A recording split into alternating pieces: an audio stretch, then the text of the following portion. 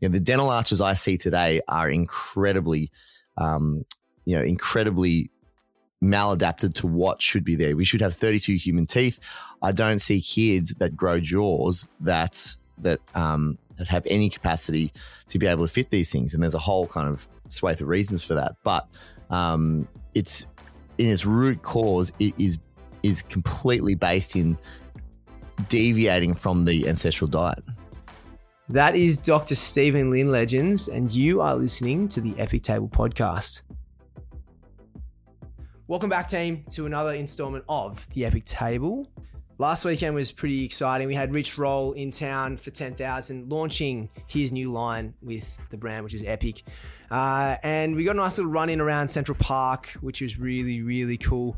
Of course, we got an awesome community we're building with the 10,000 team. So it was really cool to see some familiar faces out there as well. Legends, this week, I'm so stoked to finally get this absolute legend of a man onto this show. Now, I've known Dr. Stephen Lin for some time. I first met him, I think about 4 or 5 years ago in New York City.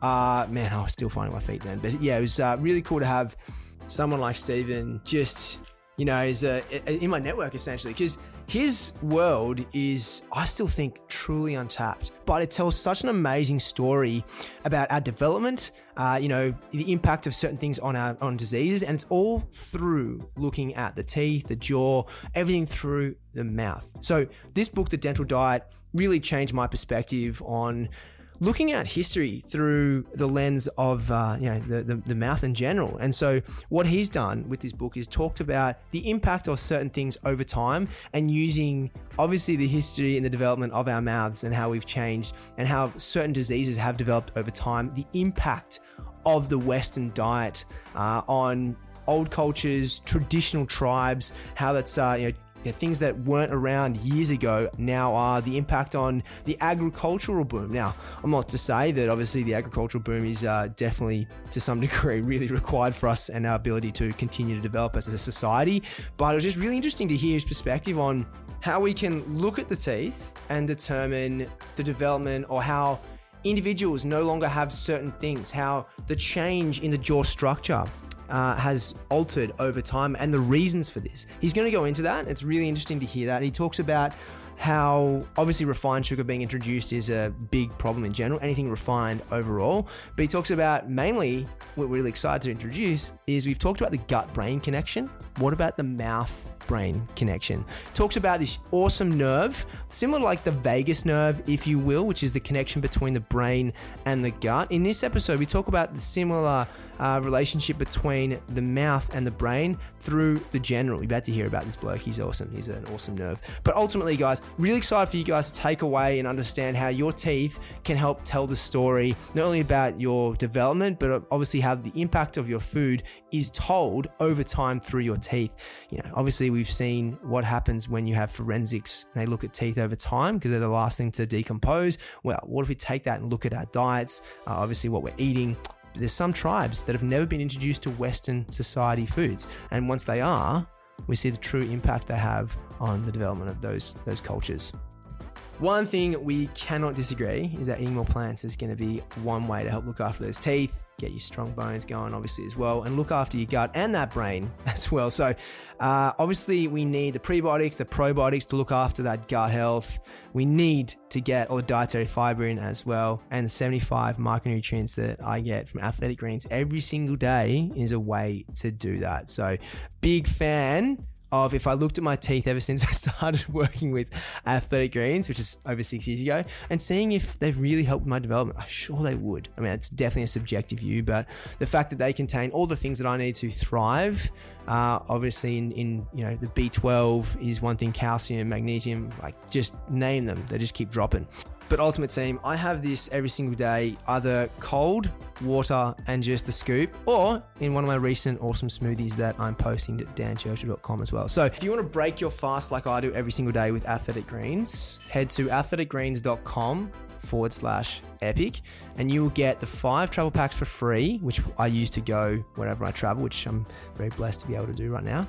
And then along with that, you have that wonderful, for a full free year, the vitamin D3, which if you head to danchurchill.com, we'll be able to, tell you more about that vitamin itself. So athleticgreens.com/epic. Take it away, Dr. Stephen Lin. Dr. Stephen Lin, my friend, an Amazon bestseller, all-around good bloke, and anyone who wants dental advice, you are the number one person I always refer to. Welcome to the Epic Table podcast, my man. Hey, Dan. It's great to finally catch up. We've been kind of trying for a while now, but we're here and on the other side of the world.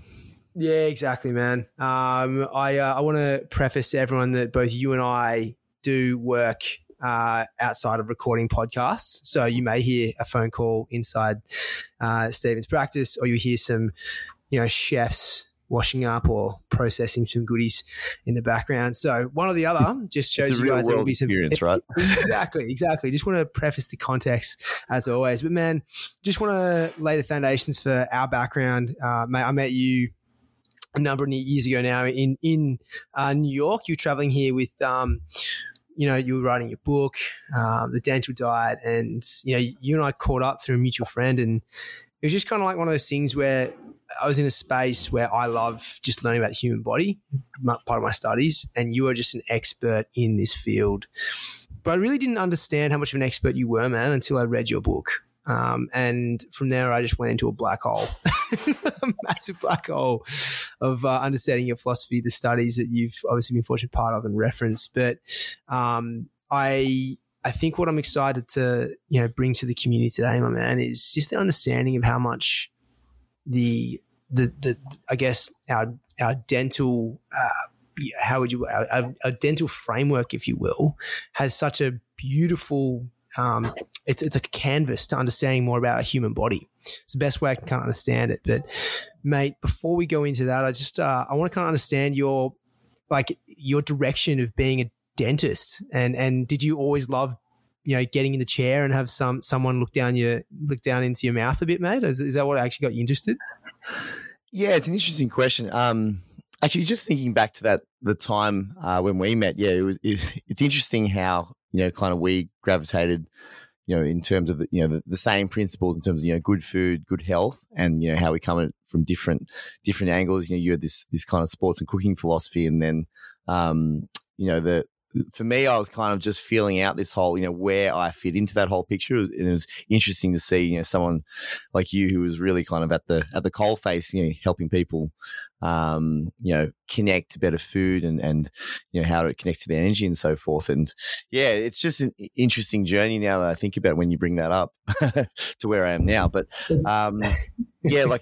teeth, as you say, they really do tell an intricate and ancient story as to how, human health has been around on that planet for a very long time. And so for me as a dentist, I was always, dentistry for me was something, it was practical that I could help people with. So that was why I chose it, in opposition to medicine. I thought, I'm going to be able to actually, practice these skills quicker, and we're going to be, helping people faster. But once I kind of got into the chairs, it was a little bit of a, I was a little bit underwhelmed with how I could impact people's lives. The dental skills are very profound in terms of, the clinical and the mechanical understanding you have of the mouth is very kind of detailed, and it's a difficult job. Really, is a difficult, stressful job, and so that part of it really is kind of takes up a lot of your dental mind. But then there was this other part of my mind thinking about what's actually happening beyond just the teeth, in the patient's body, and I was began to start looking into deeper processes. When patients would ask me, why, do some children, for instance, have holes in their teeth, or why did I have holes in my teeth? My siblings didn't. Why does this child have crooked teeth? Why does this one not? Why do crooked teeth happen at all? These kind of questions just started popping up, and there weren't really good answers in my training. And so I started to kind of dig a little bit deeper. and found there weren't a lot of good answers in, kind of your secondary conventional textbooks. So I was actually kind of led away from that a little bit, with the idea that I thought I didn't know if I could practice dentistry for the rest of my life. It felt a little bit unfulfilling, like I was kind of patching over problems and not really getting to the root cause. So I took some time off and went to I was in Europe and I actually came across this book by accident. And it's called Nutrition and Physical Degeneration by Weston A. Price. I'd never heard of it in 7 years of tertiary education. I'd never been told about the book that was written in the 1930s by a Canadian dentist who practiced in Ohio and went all around the world looking at ancestral cultures and how the food and that they ate and their modern diet, how the modern diet actually brought on all of the dental issues that we were seeing in the chair. So that kind of cracked my perspective on what dental disease was. And it took me a few years then to kind of go back and assimilate and actually understand what that was. And I actually discounted it to start with because I thought, well, look, I'm a trained graduated dentist, practicing, and I've never heard of this, so it must be debunked or it must be disproven. But what I found was that as I started to kind of flick back through the pages years later, I actually found that I didn't understand what he was talking about. The processes that he was talking about were actually things that I wasn't considering in understanding disease processes and pathophysiology in my patients. And then that led me to start to try and dig deeper and think about, what actually was going on. Yeah, man. I can understand for someone like this. How long were you doing what's the process of being a dentist, man? Like, just want to understand that before I kind of go on here, because I'm assuming there's your standard curriculum based learnings for a given period. Like, how long is that? Yeah, well, so the actual training is 7 years. And so I did the first 3 years. You can do, more or less a training of your kind of choice. I did biomedical science. So for 3 years, so I had kind of a good grounding in anatomy, physiology. And then you go into the kind of medical crossed training, which is like all the diseases, all the anatomy and so forth that the doctors do in their first 2 years. And then you go into, in the last 3 years, you start to cross into clinical dentistry. So you have all these bases, and then you start to practice dentistry based in the last 3 years of the 7 that you've studied. That's like why it's so interesting, because I can only imagine after sticking the course of something for a given time, then all of a sudden to realize that something doesn't make sense to you, and all of a sudden you have to break I guess your conventional initial learnings, right? And go against that a little bit and dive a little bit further and do your own use your own initiative to kind of like go, well, hang on a second, why does this not make sense? But this is where it's interesting to me, and I remember distinctly like having my mind blown. We look a lot about teeth when we're looking at forensics as a way of telling a story for a period of time. I believe that you actually mentioned this book. We can trace back. How long can we trace back teeth from? Like, what's the ancestry we can go back to? Teeth provide our most ancient footprints of human records. You find, because the jawbone is the most robust that lasts in the human anthropological record. So basically, our oldest records of human ancestors are in teeth and skulls. And but anthropologists study teeth in a lot of detail because it's often what they find. You find the thigh bones and so forth, but more so the dense jaw and skull bones, what we find. So they're always trying to analyze what people ate. And in the more recent skulls, you can kind of they do plaque analysis and so forth. But we're talking, so back to, 12,000 years ago, which is the agricultural revolution, is what we call it. And then well beyond that, we're talking, there are skulls hundreds of thousands of years old. And the record of teeth is far longer than, what we're perceiving. And what really struck me when I started to look at this is that the modern dental disease that we see today doesn't exist in the anthropological record in any way or form. You talk to any anthropologist and they laugh at you when you ask them about dental disease because it just didn't happen. It's only in the last blip, which is 12,000 years, which is actually a very, very small part of the record, that you start to see the modern disease that we have today. And that's a crazy notion to me, that what I'm seeing every day, I see it in every single patient that walks in, that this didn't exist for the very large majority of the time that humans have been on the planet. Like, that's a huge point that we just brush over for some reason. Yeah, man. Like we talk about millions upon millions of years, and you look at the 12,000 plus years of the agricultural boom, and what that.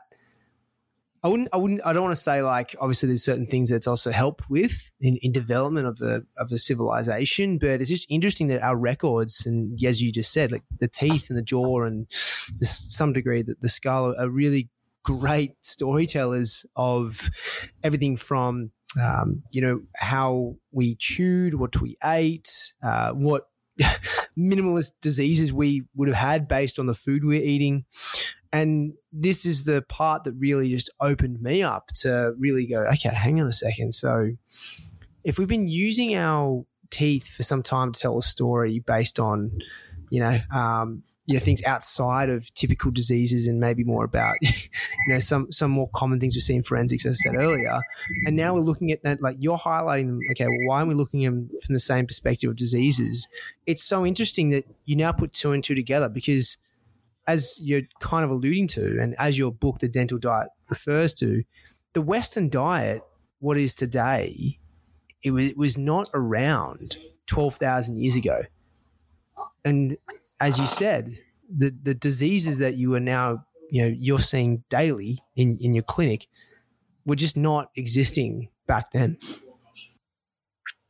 Yeah, totally. And you're absolutely right in saying that there are advantages to civilization. Like, there's no question in that, humans have achieved, remarkable things from, being able to control our environment and, have available resources, at our fingertips. There's absolutely no argument that there's an advantage to that.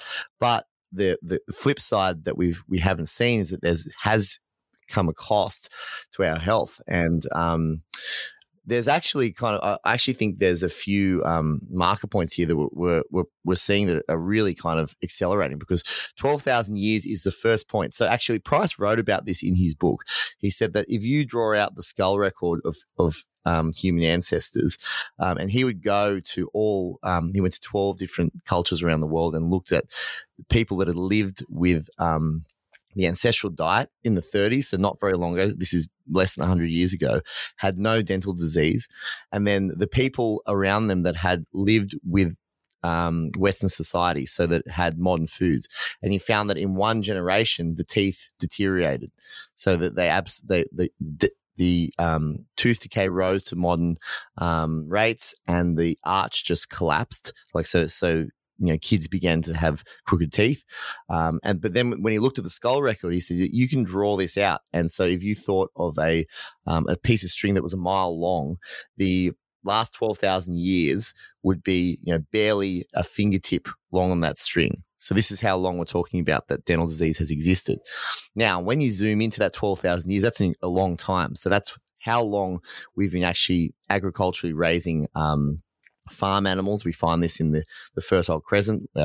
Pigs, cows, and goats all start to pop up then, and also too grains. And so that's the first time all the different grains pop up in this area.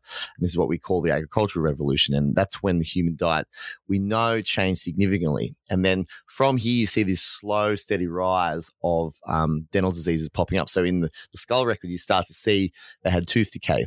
But what they find in these earliest stages around the agricultural revolution, say, early Egyptian records and so forth, is that you have tooth decay, but it's not modern disease. So you actually get a really big increase once you hit the industrial revolution, which is, 300 years ago. And this is when we started to industrially produce sugar, flours, and so forth, really kind of ramping up, what we could produce, refined vegetable oils that started to pop up then too. And then I really think that there was a third big kick, which really happened probably in the 70s to 80s, which is in, just as our lifetimes were starting, when, refined food really kind of got on steroids and packaged foods became a norm. You got, the dairy kind of industry was kind of overrun with things like low fat and stuff like that. The whole thing changed, and now we're sitting, a couple of decades into this last kind of revolution, and we're really experiencing the side effects of not eating, the diets that we were ancestrally brought up on. The dental arches I see today are incredibly maladapted to what should be there. We should have 32 human teeth. I don't see kids that grow jaws that have any capacity to be able to fit these things. And there's a whole kind of swathe of reasons for that. But it's in its root cause, it is completely based in deviating from the ancestral diet. So interesting. And so when you say the arch, what are you referring to there, mate? Yeah, the dental arch. So if you think of the line that your teeth, so the smile line. So when we think of the dental arch, it's how the teeth line up. So a dental arch, should be kind of like a U shape. If you put your hand in a U shape, you think of the teeth sitting along the U. Now, dental arch shapes are not so much U shape anymore and more V shaped, because the bone is so thin. The teeth have to kind of fit into a sharp V shaped form. So the way you look at that is, if you look in the mirror and you open your mouth and look up to the roof, you'll see the shape of your palate. And so if you have a U-shaped palate, that's more of the ancestral kind of human maxilla shape, which is the upper jaw. And then the V shape is actually, if you look into most kids' mouth, you're going to see this high V-shaped palate, which is an underdeveloped upper jawbone. And that's why we get crooked teeth, because the teeth have to fit into the jawbone. That's why kids need braces today, because there's not enough room, because the bone is underdeveloped. So when the dental arch doesn't grow to a wide U shape, we get these teeth that are all jammed and crammed in. And what we do is at 12 to 13, we orthodontically diagnose them, and then we drag them back with metal braces, which works to an extent, but it doesn't get to the root cause as to why on earth are these teeth not growing into their proper form and proportions. Yeah, okay. So with that in mind, and I've got a number of questions on what you previously just said, but just quickly, is if you're a child between the age of 12 and 13, is there something you could have done earlier in life, or is this something that as an adult that's more prevalent towards like a responsibility of their development that then carries on as a dominant gene, or is it something like in the lifestyle factors of when the kid's growing up, they are not providing the right, in your opinion, foods that will help development of the jawbones? It's everything you just mentioned and more. It's like the craniofacial system is like this super sensitive, epigenetic listening organ that is taking everything from its environment, right from even preconception. So from now, we're seeing all these factors in preconception.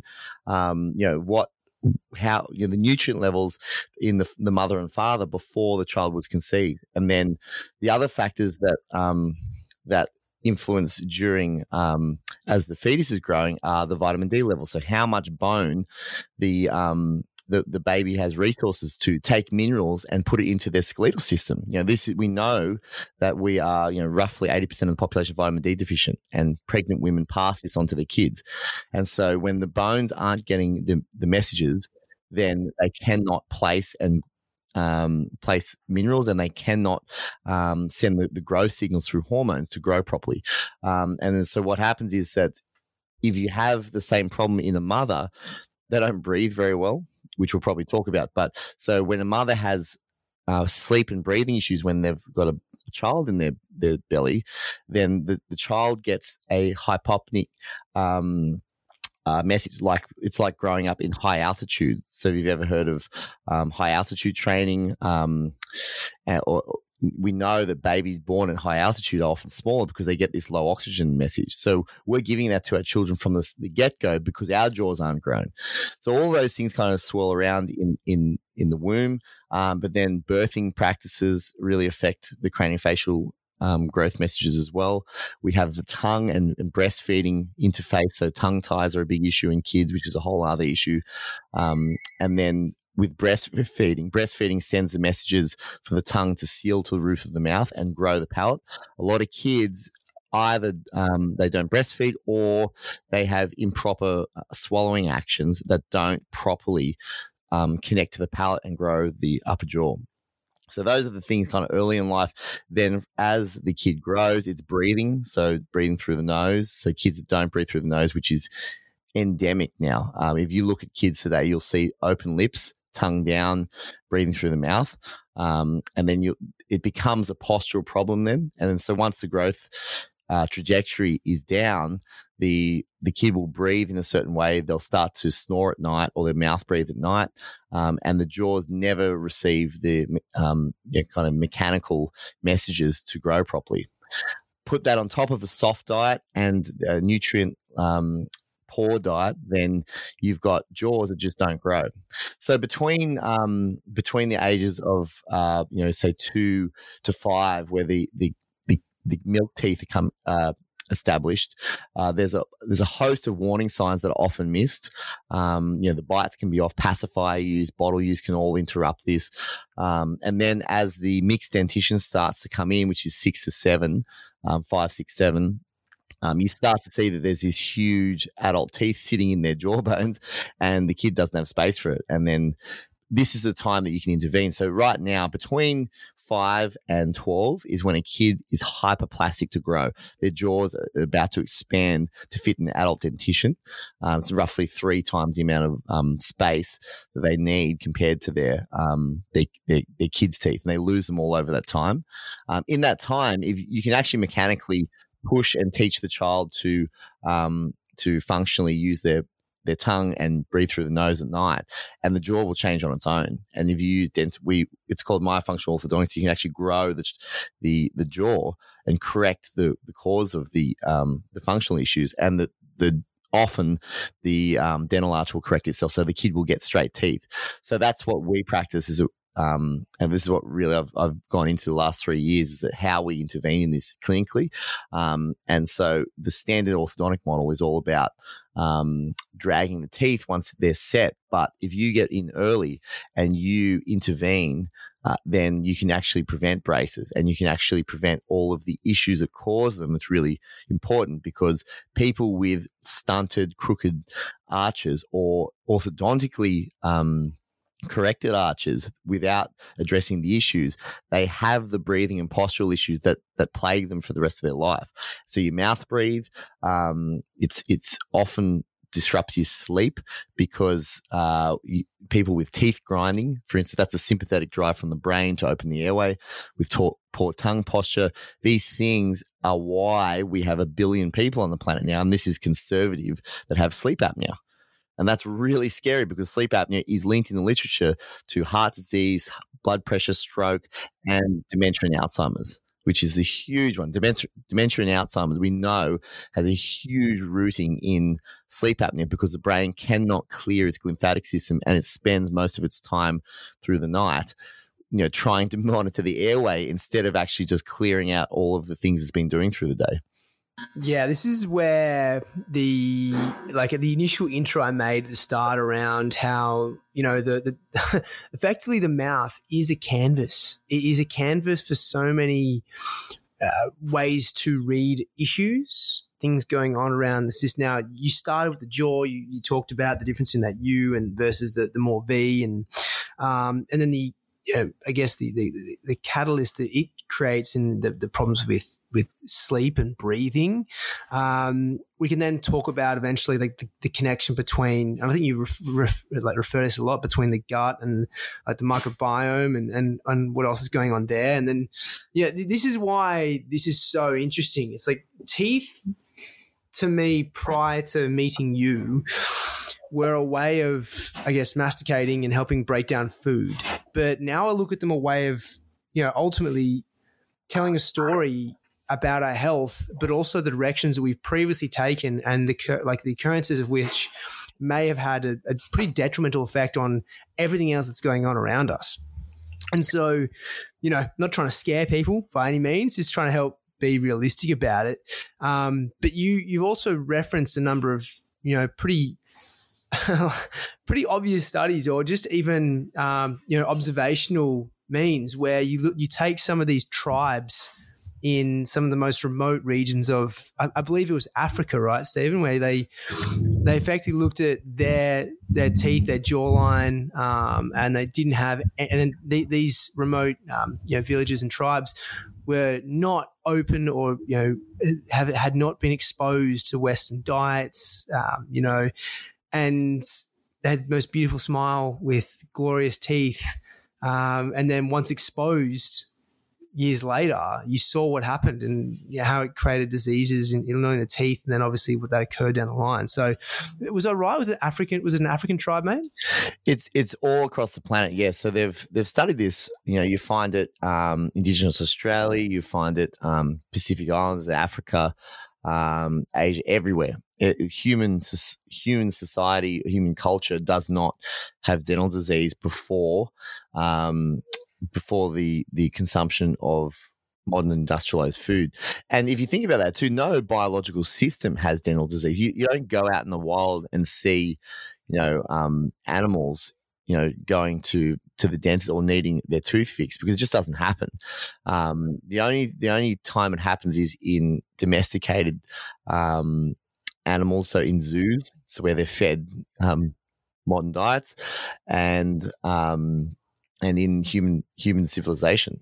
It's the only place it happens. And like we've just, you put it really well. It's the teeth are exactly the warning point and the marker point of health. And a good example of that is that when people buy if you buy a horse, one of the first things a savvy horse purchaser will do is look in its mouth. And there's a saying, don't look a gift horse in the mouth, as in, be grateful for something you give and don't check its value.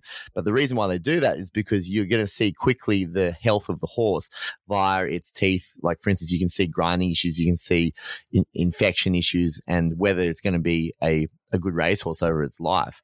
And we just, for some reason in our society, we've disconnected this. We've had this idea that teeth are this superficial thing that we get whitened or we fix them up when they're broken, and that's it.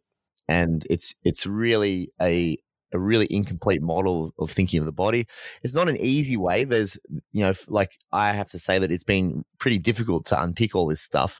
And even since writing my book, actually, I've just I'm in the process of writing my second book, which is still a while off, but the amount of information that has come through just from interpreting things by first looking at the mouth.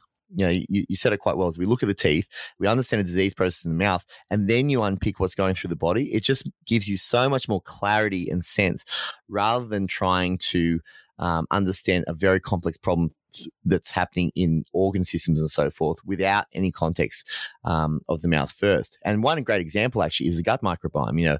We've seen when I met you, actually, I was working with a lot of doctors, functional medicine doctors that were working with digestive problems, and because these are things we see in the mouth. We see people with inflamed periodontal disease, gum disease, ulcers, and so forth. They often have gut issues. But the problem is that these people are trying to solve these gut issues without thinking of the whole system. You swallow thousands of bacteria through the oral microbiome, the bacteria that live in your mouth, which is thousands per second. And so if you have a dysbiose or an unbalanced oral microbiome, you're going to dysbiose the gut microbiome.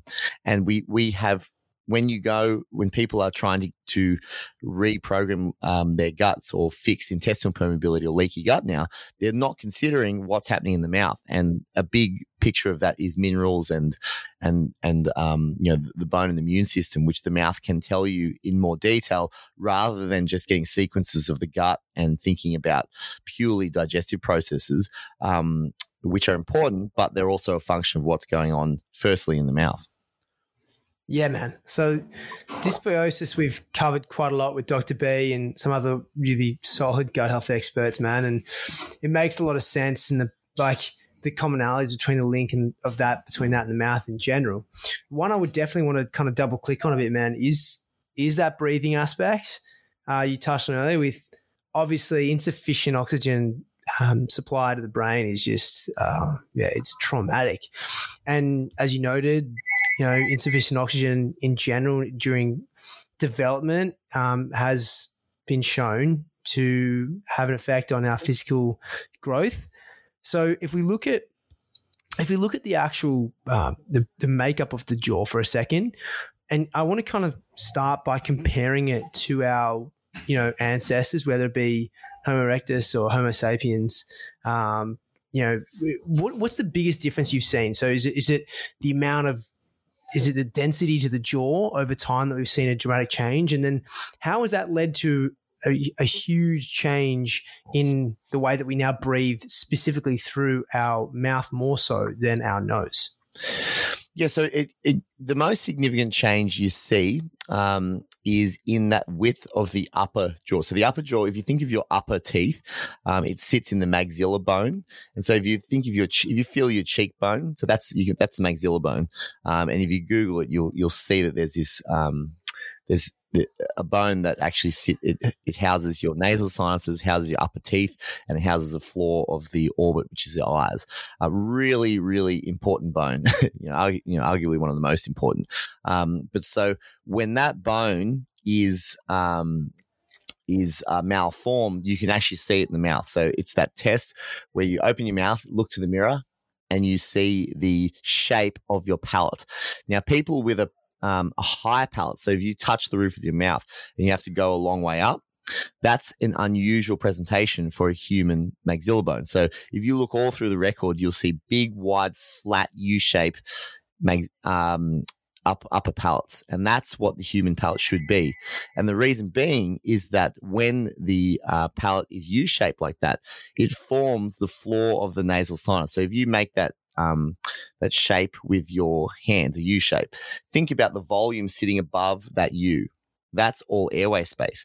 Now make a V and look at how the volume above that V has changed compared to the U.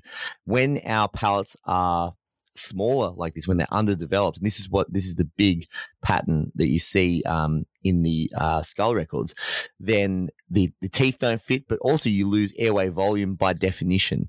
And so what's happening is this is slowly being collapsing as we stop eating nourishing ancestral foods, and we stop breathing correctly, and we start functioning, we survive, right? So breathing and the autonomic nervous system is an incredibly adaptive thing, and so are humans, to be honest. But with adaptation comes consequences, and the consequences are that when you breathe incorrectly, you suffer the issues. Your body, goes through, quite as even traumatic as you put it. That it is literal trauma when your body's not breathing correctly. But we kind of soldier on through it. So when that V-shaped volume is decreased, then your airway isn't as patent as what it should be. So in the upper airway, there are receptors that sense pressure. And what these pressure sensors do is they're there for survival, because if you have an increase in pressure in the upper airway, it means you're being strangled or choked. And so it's a survival response. And so what those pressure sensors sense when we have a smaller maxilla, because they haven't changed so much, they send this signal to the brain that we are, in this choking response. And this is what happens when you go to sleep. So when you're breathing incorrectly through the day, you probably don't notice it. But when you go to sleep, everything switches off. All the muscles, your outside muscles turn off, and then the pressure sensors turn on. Well, they've always been on, but they're left on and the autonomic nervous system, the breathing system, is just kind of pumping air in and out to keep you breathing at night and keeping everything turning over to keep your heart beating and everything oxygenated. But so when you have a lower volume, you get these warning signals going to the brain. And this is what sleep apnea is that what happens is that over time, as these warning signals disrupt your sleep, you get airway dysfunction. So as your body, basically loses the ability to breathe at night, you start to pause and you start to snore, and you start to literally go 20 to 30 seconds. This is what sleep apnea is by definition, where there are multiple, some people have, 20 to 30 apnoic moments in the night where they're not breathing for 30 seconds. Crazy. And so this is what's happening, is that there's dysfunction in the autonomic management of the airway, because at the root cause is because we've lost this architectural support for it. There are a host of other issues that happen because of that. So, for instance, the behavioral aspect of breathing, so learning to breathe through the nose. So once you build a habit of breathing through the mouth, or you get a sinus or immune issue that blocks up the nose, then you build a habit to breathe through the nose because it's the mouth, because it's survival. And then also too is that we have this muscle system that's directed by the tongue that supports the throat, the neck, and everything that we don't use properly anymore. And this should connect to the palate. And then when you don't have this ancestral oral posture of the tongue right up to the palate, you don't support the neck and the oral pharyngeal airway when you sleep either. So you have this double problem of the bones being smaller and the volume being less, and then the soft tissues of the oropharyngeal area kind of closing in because we don't have the toned internal tongue muscles posturing the airway as it should. So you've got this two-pronged issue that is, why we have over 1 billion people on the planet with sleep apnea. This is crazy, man. This is absolutely crazy. So I want to take that all into account, and I want to start thinking, I do want to go into, a number of factors that you do reference, in your work, but I want to talk a little bit about the dental diet specifically for a second. And I refined sugar, highly processed foods are the obvious ones. But mate, since the agricultural revolution, what are some stuff that you've seen within our foods that have been absolutely traumatic, that maybe you would, suggest it's the not so obvious ones? We talk about all the time is trying to eat more plants, remove processed foods, obviously highly processed vegetable oils and refined ingredients, refined sugars, etc., from your diet, and you will definitely just do a world of difference in general. But, looking at what our ancestors ate and, the way that we've developed over the years, and just the things that you see in both children's jaws and, even adults, what would you suggest are some of the things that we should be a bit more cautious of when we're looking to consume? Yeah, so the way that Price observed ancestral cultures is that he looked at all of the different dietary componentry and even though people would eat different foods all around the world, he said, what's the common factor here? And what he found was that there in ancestral diets there was a specific focus on foods rich in fat soluble vitamins. And fat soluble vitamins, that was when I read that, it didn't kind of hit me straight away. But today we just don't have any real. We've started to actually in the last 10 years, probably we've started to talk about vitamin D more. But fat soluble vitamins in terms of your foods, who really talks about that? You don't really kind of get the idea that you should be thinking about how much vitamin D you're eating from your foods and the delivery system that vitamin D comes with. And so you mentioned refined vegetable oils, and so vegetable oils are what we've introduced into as our fat packaging system. And what this does is that it's how your body packages fat soluble vitamins. So your liver has to kind of absorb fats, and then it will put all the fat soluble vitamins, vitamin A, D, and K2, which is what Price found as being the central three factors for a healthy human diet. And without the proper fats, which we've taken away. So all of the refined vegetable oils we eat today completely disrupt our fat packaging system, which is the lipoproteins, blood cholesterols. And so our blood cholesterols don't have the right capabilities to carry these critical nutrients around the body. So I would say that the the harmful factors we know are sugar and refined carbohydrates. So we know they destroy our microbiome. They send our body into hormonal imbalance with insulin resistance and so forth. But that's kind of one part of it. I feel that vegetable oils are a huge issue because we're consuming them instead of the nourishing whole fats. And Price found it's really the animal fats that carry these nutrients, because saturated fats actually carry vitamin D, and so half of fat in nature is saturated fat, and we've stripped it out, and you don't get the fat soluble vitamins when you take these things out. You just don't. And saturated fats and fat soluble rich foods, which are kind of eggs, whole fat, animals or organs. So he found organs. So you go into any ancestral diet and you find liver, you find heart, you find all these foods because they're rich in fat soluble vitamins. So when you take this out, you're basically eating a diet that's missing this big componentry that places bones and minerals into teeth as well. So that to me is one of the big factors, is that we should be thinking about how we reintroduce these fats into our diet. And from a personal level, I've found that shifting to this way of eating has just completely changed the way my body feels and the way my sleep is and the way my immune system is.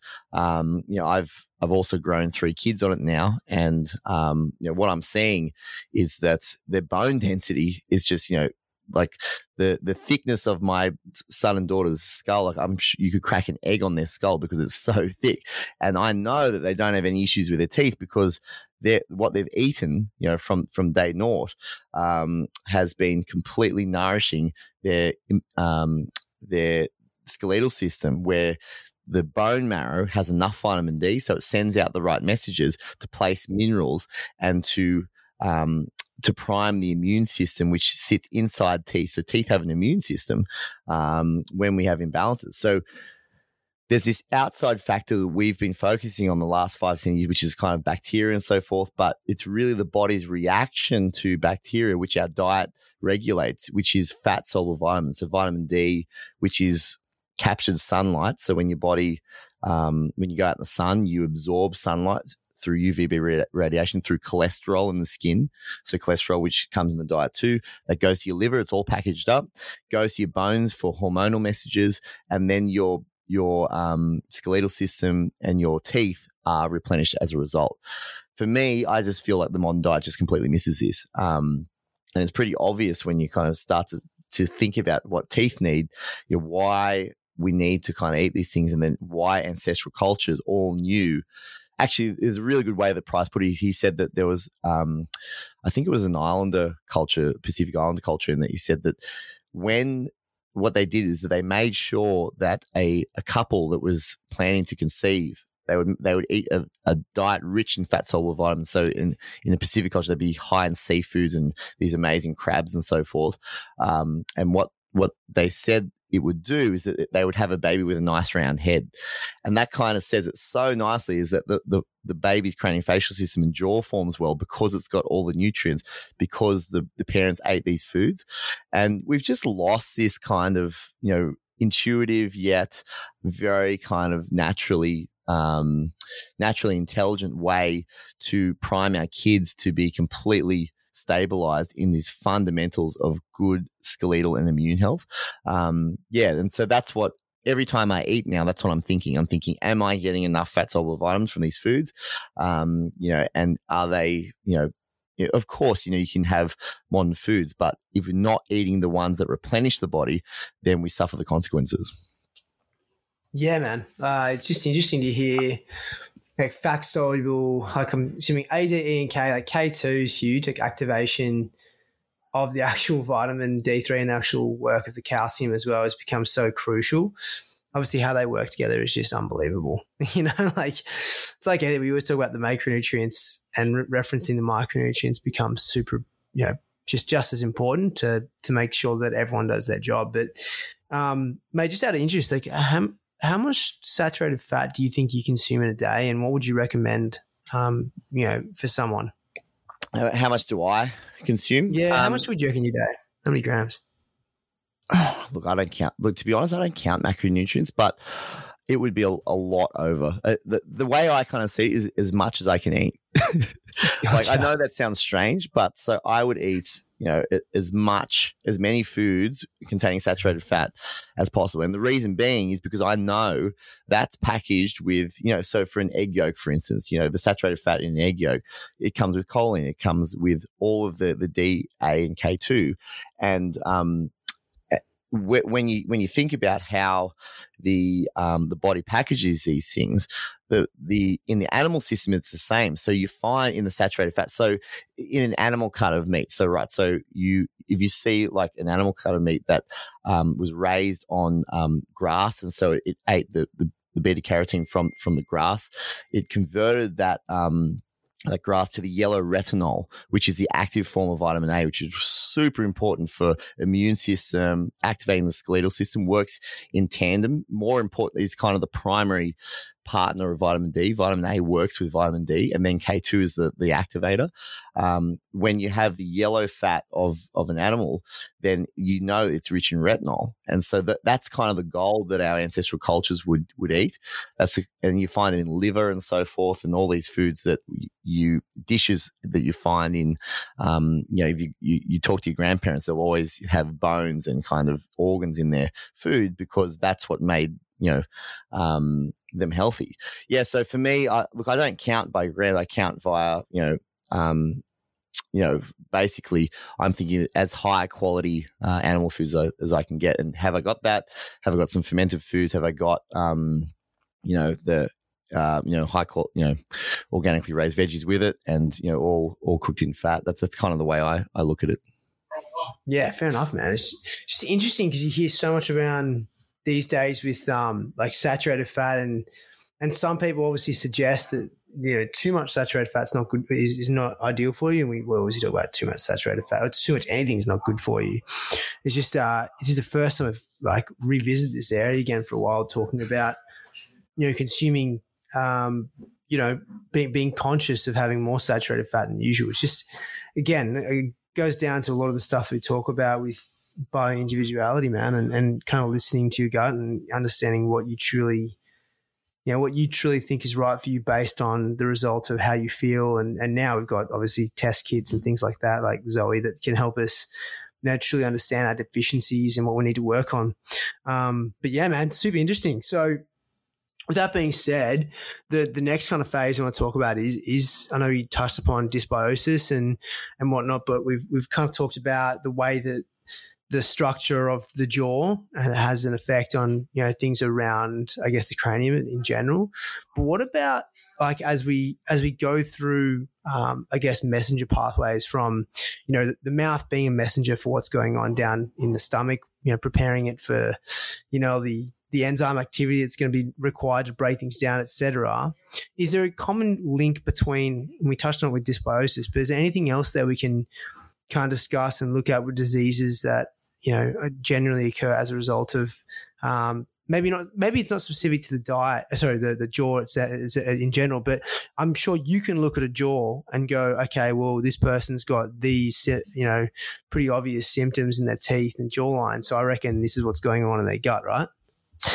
Yeah, there's definite kind of marker points, and so actually just quickly back to that saturated fat point, because it's a really good point. I remember there was a big switch in my head that chemically, when you think of saturated fat, saturated means that all of the hydrogen spaces of the carbon are taken up, which means it's the chemically most stable molecule you can put into your body. And inflammation is when you actually have double bonds, which are the more reactive carbons, which are the polyunsaturated fats that actually react to things. So if you think of inflammation in the body, the way to decrease that and have your lipids and an immune system, this all integrates into your immune system, is to have your half of your membranes stably made with saturated fat. I just found that was a good way to kind of think about it, and I just helped kind of jump that mental hurdle with that. So I know a lot of people that we've kind of been brought up with, and like for me, that just flipped a lot. Yes, but so in terms of the mouth to the rest of the body, the big thing that the mouth has taught me in recent years in working with a multidisciplinary multidisciplinary, medical dental team is that we, you really need to think that hormones are the key drivers of all the different messaging systems. So bones are driven by hormones, sex hormones. They're driven by, vitamin D related hormones. They're driven by sleep hormones. Everything is driven by what your endocrine system is doing. And so you have some key endocrine organs that signal through the body. One of the big ones for bones and teeth is the thyroid, and that's because minerals and the rate of your cellular processes all happen through the thyroid. And then you've got the little guy next to it called the parathyroid, which tells the body how to manage calcium. So when you have an overactive parathyroid, your body will start stripping calcium, literally.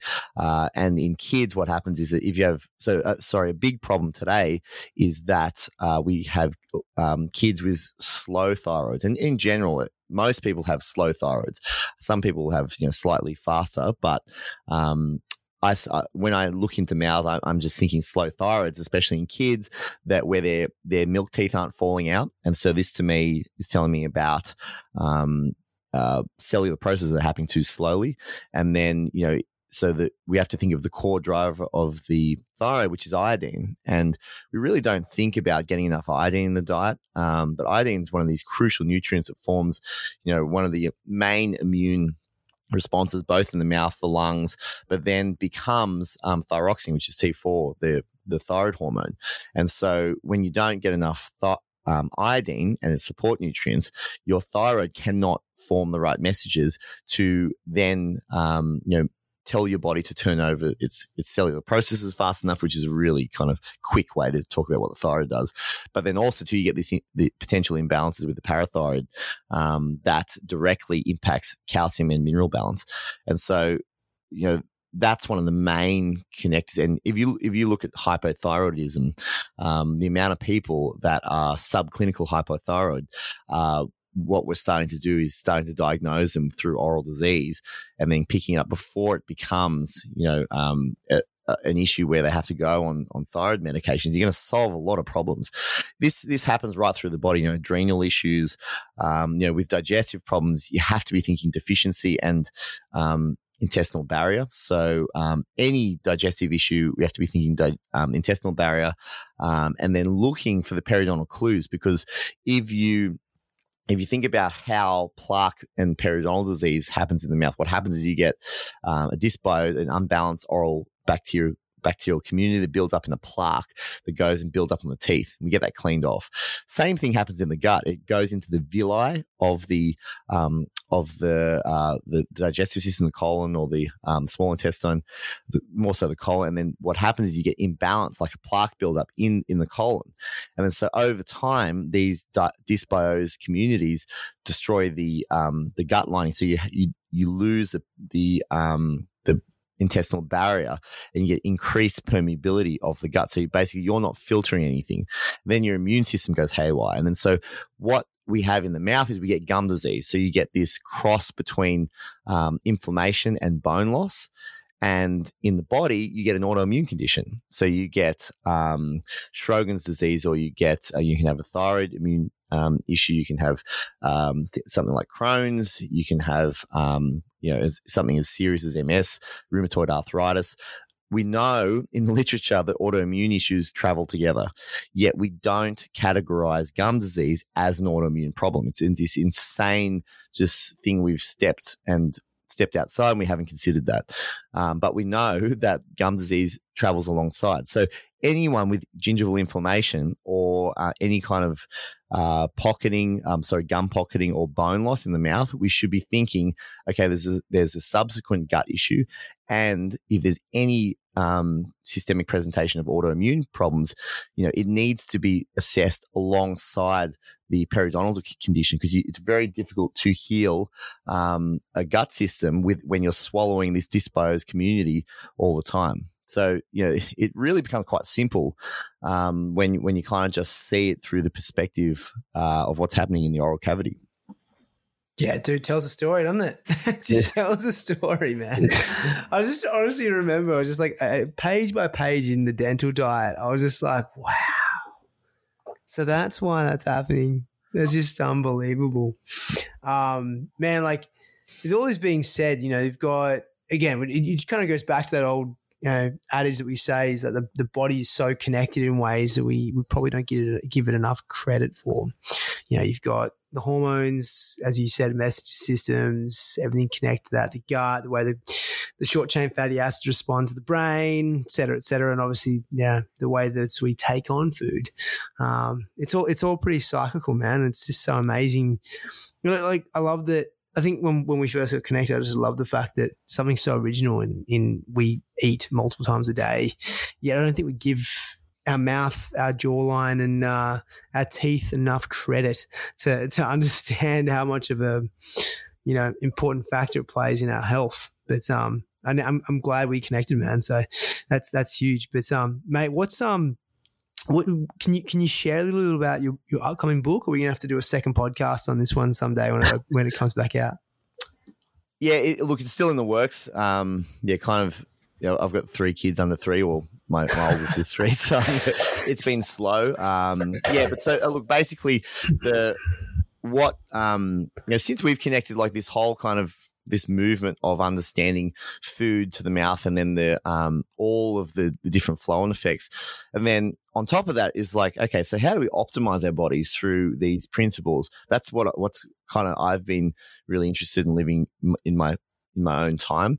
And what does it do when you correct your breathing and sleep and muscular systems, and what can you actually achieve with your body? And so the big connection is to all of the links to Alzheimer's dementia now come through the mouth. You get the bacteria, the oral bacteria goes straight to the brain. You get the mouth breathing and sleep apnea, which destroys the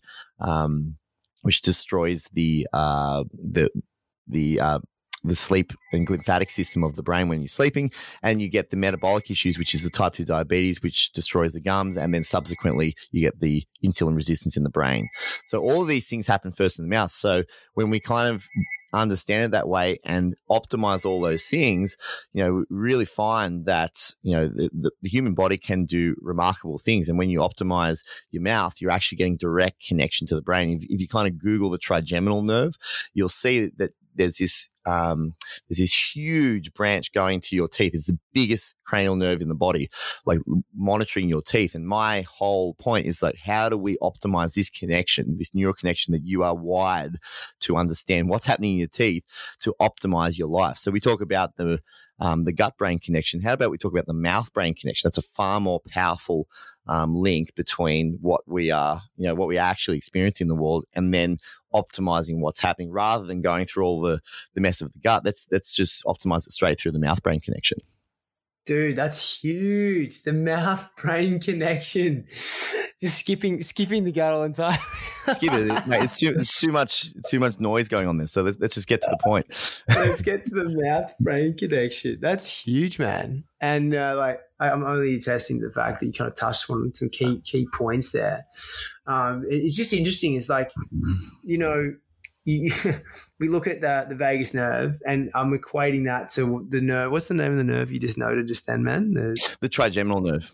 The trigeminal nerve. How good is that guy? Sounds like a legend. He's a bit of a weapon, the trigeminal. The general. Oh, the general. The trigeminal nerve is the general, literally. And you think about how influential the vagus nerve is. The vagus nerve is probably secondary when you really look at how the cranial nerves are kind of line up. Like, even though it's so influential through the body and like with breathing to the diaphragm and so forth, but the trigeminal nerve, the nucleus sits, just behind kind of your cheekbones, and it's huge. Goes to your eyes, goes to your nose, goes to all your teeth. That thing literally is the general. I'm trying to think of so if you've got the general, is it like a lance corporal? Is that what the vagus nerve is? You're gonna have to look up the proper terminology. Yeah, exactly. I mean, you and all our wonderful gut experts can have a nice little a wonderful debate over which nerve is truly more important. But no, it sounds epic. I do love the fact that as we do explore these different areas of our health, and whether, I'm sure there's an amazing nerve that connects to our foot, and our foot can, have, obviously it's the first thing that touches the ground. So I'm sure there's different factors that we can talk about, whether it be our gait movement. I know there's not necessarily your expertise, but although you probably have a better understanding than I do. But yeah, it's just really cool to see how we are truly looking into further steps of how the body is connected through whatever bridges and whatever means. I'm looking forward to meeting the general a bit more, mate. So, I'll have to do some further reading on that one, and when the next book comes out, we can talk a bit further on it, bro. But mate, what else is coming up, mate? I know you're in wonderful Australia right now, where I'm hoping things are starting to open up a bit, so you can be amongst domestic flights and whatnot.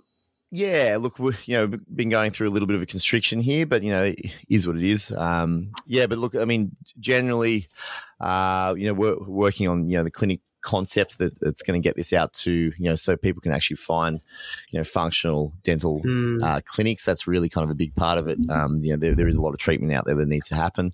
But the message is really that we're going to keep pushing this mouth body connection instead of leaving dental disease out. That's I've just found too, actually, since we first met, right, I was kind of trying to push this train back then. And I felt like everyone's kind of like, yeah, I get it's important, but I've got other things on. But I feel like in the last kind of, say 12 months, people have started to go, okay, there's something actually to this. We need to listen to this. So I feel like the next year or so, you're going to see a huge explosion of people actually kind of connecting to and understanding how oral health is a part of human health. And it's going to be really amazing because everything else is going to untie a bit, because I feel like we're a bit stuck in that, we're kind of, like I said, with the gut health thing, we're talking about these. And actually, Gate's a good point as well, is that there's so much posture from the mouth. So I've learned so much about how posture connects to your oral posture. So the tongue has a fascial line that goes down to the toes. That's the really important connection that you can actually influence. Yeah, it's totally. So you breathe. So your tongue posture fixes your lower back, your hip posture, and when you do that properly, it goes right down to your toes, and that's a game changer. But you have to have the oral posture connecting properly to the palate, because if you have the palate supported symmetrically, then your whole skeletal system sits nice and helps you running, helps all your performance. Mate. Okay. It's a rat. Like, this is the thing, is it's literally a black hole, as you said. Like, you can just go down any single. There's so much to it. No, you're talking about tongue and, as you said, fascia now, and we didn't even really touch upon breastfeeding versus not, and I know we've talked about that before, and mate, this is just as you said, I feel because it is such a new topic in relative terms to everything else we know about in health, that I think you are at the forefront of being a messenger for it. So there's just so many questions to ask. It's like, where do you begin? I think number one would be just go pick up the Dental Diet. That's you can get it on Amazon, wherever books are sold. Do you have availability for people to come see your practice as well, if they ever wanted to fly to Australia to hang out with you, mate? Yeah, we hear people do. It's hard to kind of travel, obviously, with dental work, because you kind of have to be around for a while. So but look, people do. But we're here on the central coast of Australia. But keep a lookout, because we will have clinic concepts popping out in the not too distant future. Yeah, and when that does happen, the Epic Table podcast will get the exclusive on, That's right, when it goes live, and we can talk further about all the different fascias and connections of the tongue with the big toe arch of the foot, and how everything is so interconnected, and the things that we can look at. It's really, really exciting. But bro, like, conscious of your time, my man. Thank you so much. And if anyone wanted to reach out, mate, what's the best way to get in contact with you? Yeah, so I look at my website, drstephenlin.com, and I'm on socials at Dr. Stephen Lin. Yeah, exactly. And there's a number of different courses on his website, guys, and just some really cool, simple pieces of information you can take away from his Instagram. So definitely go give Dr. Stephen Lin a follow, guys. And mate, whether it be, I don't know when I'll be able to be back in Australia, but next time I am, I'll be sure to drive up the coast and come for a surf, and you can check out my teeth and make sure I'm on the right path. Yeah, we'll have to check that tongue posture and have it connections to the neck and toe, mate. Mate, I got to make sure my tri general's on point. Yeah, absolutely. Actually, yeah, you feel amazing once that thing's firing. Mate, thank you once again for being part of the Epic Table. Thanks, Dan. Really appreciate it.